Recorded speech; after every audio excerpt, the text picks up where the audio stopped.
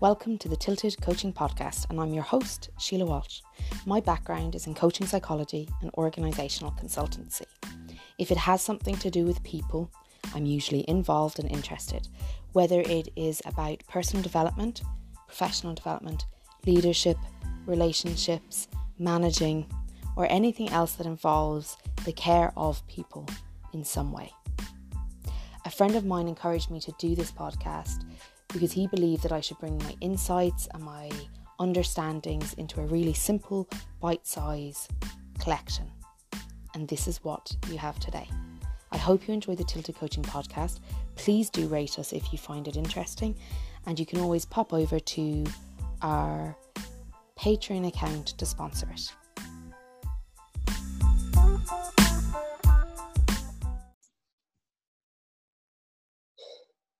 Okay, so welcome to the Tilted Coaching Podcast. Today I'm interviewing and chatting with Donal Clifford about sex addiction. Donal is a counsellor and psychotherapist and he's based in Cork. How are you, Donal? Hi. I'm good. How are you?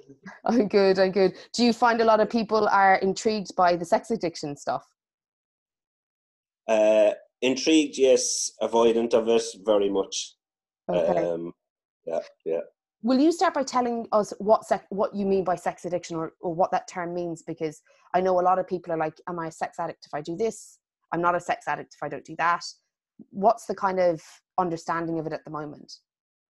The understanding of it is, I'm going to speak very plainly, it's very varied, okay? But I suppose the experts out there in the field of sex addiction is very broad. So basically there's three types of sex addiction. There is sexual compulsion, okay, where people are having lots of sex. There's sexual avoidance, okay, and there's sexual binge purge. Now, for me, all of them wouldn't fit into the model of addiction, okay. So I suppose what I'm doing is looking at people in, I suppose I was part of a team that started SALT about 5 years ago. SALT is Sex and Love Therapy. And its foundation was around sex addiction because I came from an addiction. And it wouldn't exactly fit with the idea of what you have of addiction. Okay? People are very avoidant of sex and relationships, and other people are more compulsive to having sexual behaviors. Okay. So in terms of, I haven't heard of the idea of being avoidant of sex having anything to do with sex addiction. The only times I hear about sex addiction is when somebody's in the news actually, and they're after obviously behaving compulsively and have impacted their relationship. So what is it that the avoidant kind of brings up for people then? Like, how does that look? How would I know that I should consider this if I was avoidant? I suppose people getting into relationships are looking for relationships, and then when they're in them, wanting out of relationships. So really, it's about an attachment style. It's an avoidant attachment style, and I suppose people will get married. Some people will actually avoid sex completely, or any sexual contact, or any kind of anything that might allude to sex. They'll completely avoid it. They'll feel quite a bit of shame around it about not being sexual. I suppose it's very broad and it's very varied. I suppose I would have had clients who have been married but wouldn't have had sex in the marriage. If that kind of breaks it down a little for you. Yeah, no, I think that's really important, because I like the attachment style piece, because I would come back to attachment a good bit actually in this podcast, because that's kind of fundamental about how we interact. But when I hear about sex addiction in the media, it's not about that. That's almost like a joke. Sometimes people say, "Oh, the sex stops once you get married." I don't know if you've heard that joke. Yeah. So yeah. So I suppose we've kind of normalized it a good bit then. It sounds like there might be things that we joke about and have normalized there could actually be challenges or issues that relate back to sex addiction for people. Exactly. I think we've normalised it, and I think we've, how do I put it, I suppose made a joke of it. When for a lot of people it isn't a funny matter in any way, shape or form for them. It's it can be quite upsetting for a lot of people, you know. And in terms of the people who eventually, you know, will say sit in front of you because of sex addiction, how are they finding their way to you? So how are people actually finding their way into sitting with you to discuss this? How does that usually come about? That only really comes about by word of mouth. Like I've never, I suppose, because I've been establishing myself for about 5 years, and I suppose when I got up and running, the work took off. It just took off itself, word of mouth. I've no business cards, I've no brochures, I've no website. It's all been just word of mouth, and people mainly referring each other. A lot of people might have other addictions, and they would talk about it. Other people would come from other therapists. Some therapists are quite good at referring. That's mainly it. Okay. So what I think is interesting is that around the referral piece, because you said some therapists are good, I would imagine that there's many professionals like, you know, myself, you know, other coaches, psychologists, therapists who haven't actually linked some of the behaviors that their clients might allude to but not discuss to sex addiction. So like these things come up indirectly all the time, but we may not have the checklist, for want of a better word, to know that actually this fits into a category of sex addiction, or at least to be assessed as sex addiction. Yeah, I suppose that's a very good point. Look, I've had very recently, in the last, I'd say, in 3 months, I'd say, I had a guy came to me, a professional man, very upset. I think I was his 4th therapist.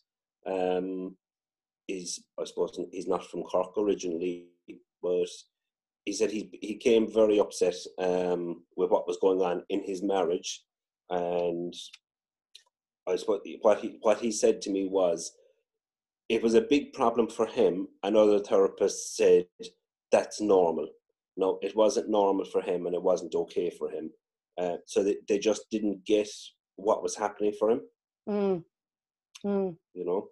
And I think that's really important, John, even for other professionals listening now. You know, while individuals who might be curious themselves about it, there's something about the professionals realizing that while we might think something's normal because of our experience, because it's normal to us as professionals, if the client is describing that something doesn't fit for them, even if it's normal for us, we need to listen to what their response to their experience is, because that response is what's golden, not our idea of what's normal. That's exactly it, Sheila. You have to listen to the client and what they're saying. I suppose, like in Salt, and when I'm working with clients, I don't kind of say what's right and what's wrong. Once they're not crossing over legal boundaries, I'm really looking at kind of like when a client comes in, I explain to them that you're going to have to define your own sobriety. So what is sobriety for you? What is good sexuality, good sexual behavior, and what's not? And what's kind of in the middle, the grey area, things you're not sure about. And that's really putting the whole lot back in them to see, like, what I might see as normal, they might see as not normal. I suppose, look, it comes from their family background, their culture, their religion. There's lots of variables you have to look at when you're looking at someone's sexual behavior, what's upsetting for them, and not to minimize what is upsetting for them. Oh, and I think that's really important, because the background that you're talking about, while they're very, like, the religion, you know, socialization and things, with the way things are around sexuality in general, there isn't a very clear line, bar, we'll say, legal boundaries, right? So we're all very clear on that. But outside of that, you know, what used to be considered normal by society now has evolved. and people may still be preferring the original traditional ideas, or some people might prefer the evolved but not be ready for that. So how people feel about what they're experiencing is really more important than the behaviors a lot of the time, I would think, in my work. Would that kind of resonate with how you'd work with it? Yeah. Okay. Exactly. And even kind of what people are seeing as the norm these days, that norm is okay for a certain length of time. But what I am noticing is, like, I suppose about 80 to 90% of my clients are males. And it's not exactly aligning, their behavior isn't aligning with what they want for themselves for the future. So some of them would be single men, some would be married men of all different ages. And it's them kind of deciding, look, it was fun, and it's seen as this, and it's seen as kind of macho and all.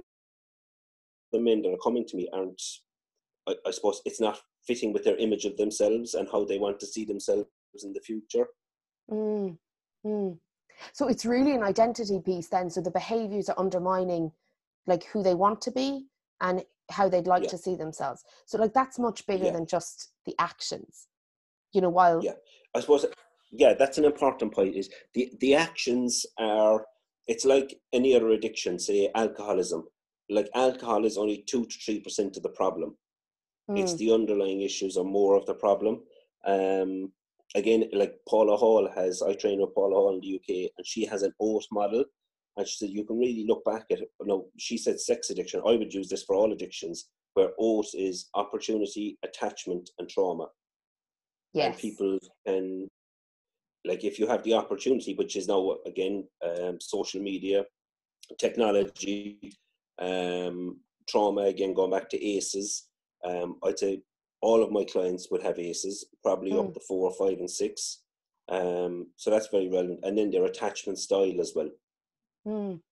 Oh, I hadn't heard of OAT before. Sorry, Donald. Okay.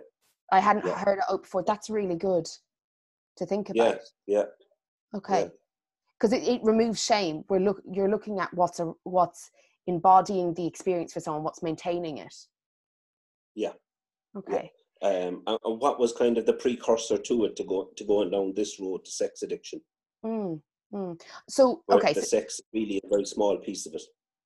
Yeah, and I think that's probably the piece where it's very easy to not consider sex addiction when you're solely looking at sex, because we can justify and rework our dialogue around what sex is or isn't, and what's normal and what isn't. Yeah.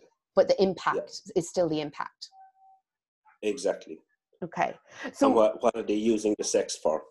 Oh, I love that. What are they using the sex for? So what's the role of sex in their lives now as well? Exactly. Okay. Exactly. Well, everyone listening can take that away. So every one of us listening to this can say, what is my relationship with sex in my life right now? That's a question everybody can ask themselves. Okay. Exactly. Yeah. Okay. So let's talk about when someone's gone through the process.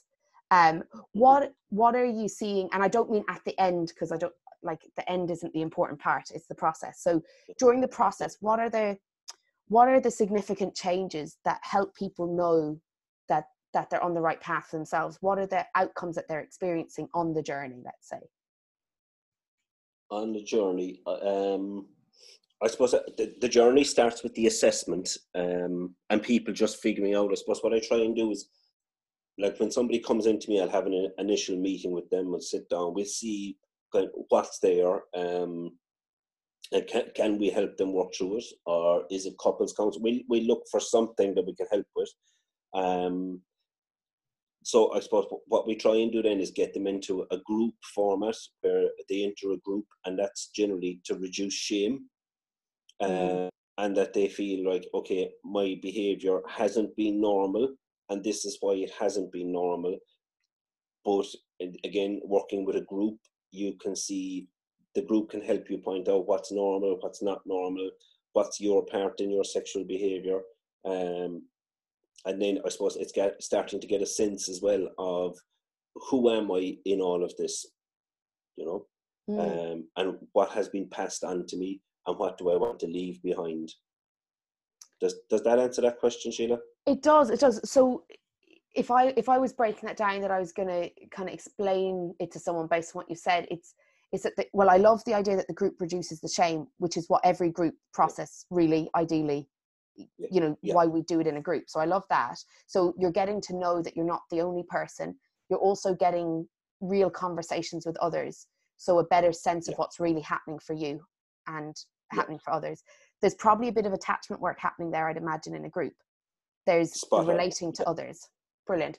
And then what I hear you saying the big benefit is getting choices over their behaviors, but also over who they want to be. Yeah. Okay. Yeah. So if someone is listening and they're sitting and they're saying, I'm not sure if I have sex addiction, I have a lot of shame. I sometimes I think my behavior is okay, sometimes I think it's not. What you're saying is that this process, if they enter it, if they pass the assessment as the beginning point, can offer them a chance to be much clearer on all of those things. Exactly. Okay. It sounds like a process everyone should go through. Don't know, like, but bar the sex addiction, like that whole process sounds really healing. It is, and it's very, I suppose, it helps people mature as well as adults around their own sexual identity. And I suppose I wouldn't be very much tied to the title addiction. I don't ask anybody. I'd say, look, you can show signs of it's addictive. Your behaviour is addictive, but I'm very conscious that I wouldn't like to be putting a label on anybody that they're a sex addict. So they can call it. I have an intimacy disorder. I'm sexually avoidant. I'm sexually compulsive. It's whatever they take out of the assessment themselves. That they're not stuck with a label for the rest of their lives that I'm a sex addict. And I think, Donald, that's so important. So if somebody wants to come and talk to you, it's not about going and being labelled as this or that. It's actually about going and identifying the behaviour that's working or not working for them. Exactly. And that because it's related to sex, it's direct. The assessment is directly related to, like you said, the opportunity, attachment, and trauma. It's related to how they're experiencing themselves sexually. Exactly. Yeah. Perfect. So, okay. So if I was to ask you for three pieces of advice or three recommendations for either individuals listening who are unsure or professionals listening saying, how do I know when to suggest a referral or to add like another person into the mix of working with this individual?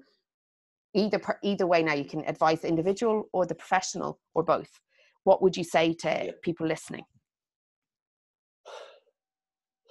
I think the first thing is for professionals, ask the question and then listen to the answer.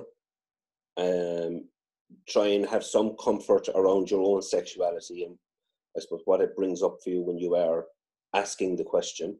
I know myself from a lot of experience working with other professionals, they're just not comfortable asking about people's sexual behaviour.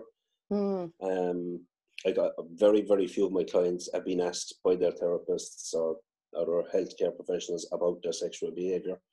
Another thing is, I suppose, kind of find comfort in that there is help out there for you. There is people going through similar experiences. So it's kind of digging that little bit deeper to find courage within yourself to go and ask for help. And I suppose that's about it, Sheila, really. Okay. So Don, what I am going to do is your details will be in the show notes so people can reach out to you directly. Are you happy with individuals and professionals reaching out to you from listening to the podcast? Okay. Yeah. Okay, so I'm going to summarize that before we finish. So for professionals to start asking the question like we do any other topic. Ask the question if it's relevant. Find comfort in our own sexuality so that we're able to hold the space while someone names their experience of theirs. Exactly. Yeah. So we can also feel comfort in the fact that there is help. So we can ask the question knowing that we can refer on. And then exactly. I hear that for the individual as well, that there is, to know that there is help, so you don't have to fear this challenge. You can actually access help for it. Yeah, that's it. And just people even just to ring and see, like, I suppose we have a lot of tools that we give people even in other types of recovery from other addictions to help with their relationships. So they might just want to come and see kind of what's a healthy relationship and what isn't a healthy relationship.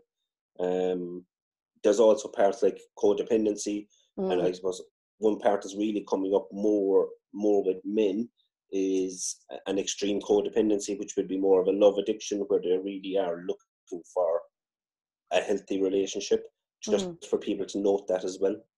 Yeah, that's and I think that's important. So knowing that while what you're talking about sex addiction is really that connection, that sexual identity, but that it actually can also play out in how people are relating. And that you don't have to come and necessarily say, oh, I think I have a sex addiction. You can come and say, my relationships aren't working for me in the way I'd like, or I'm not sure. Can we look at this? Okay. Yeah. Okay. Yeah. Brilliant. That's exactly it. Brilliant. Okay. So I love that. So thank you very much, Donal. I appreciate it. And hopefully I might get you on again to talk about something else, because you're involved in a couple of interesting things. I am. Yeah. Love the work. Excellent. Okay. Thanks a million. Take care. Brilliant. Thanks, Sheila. Take care. Bye-bye. Bye-bye.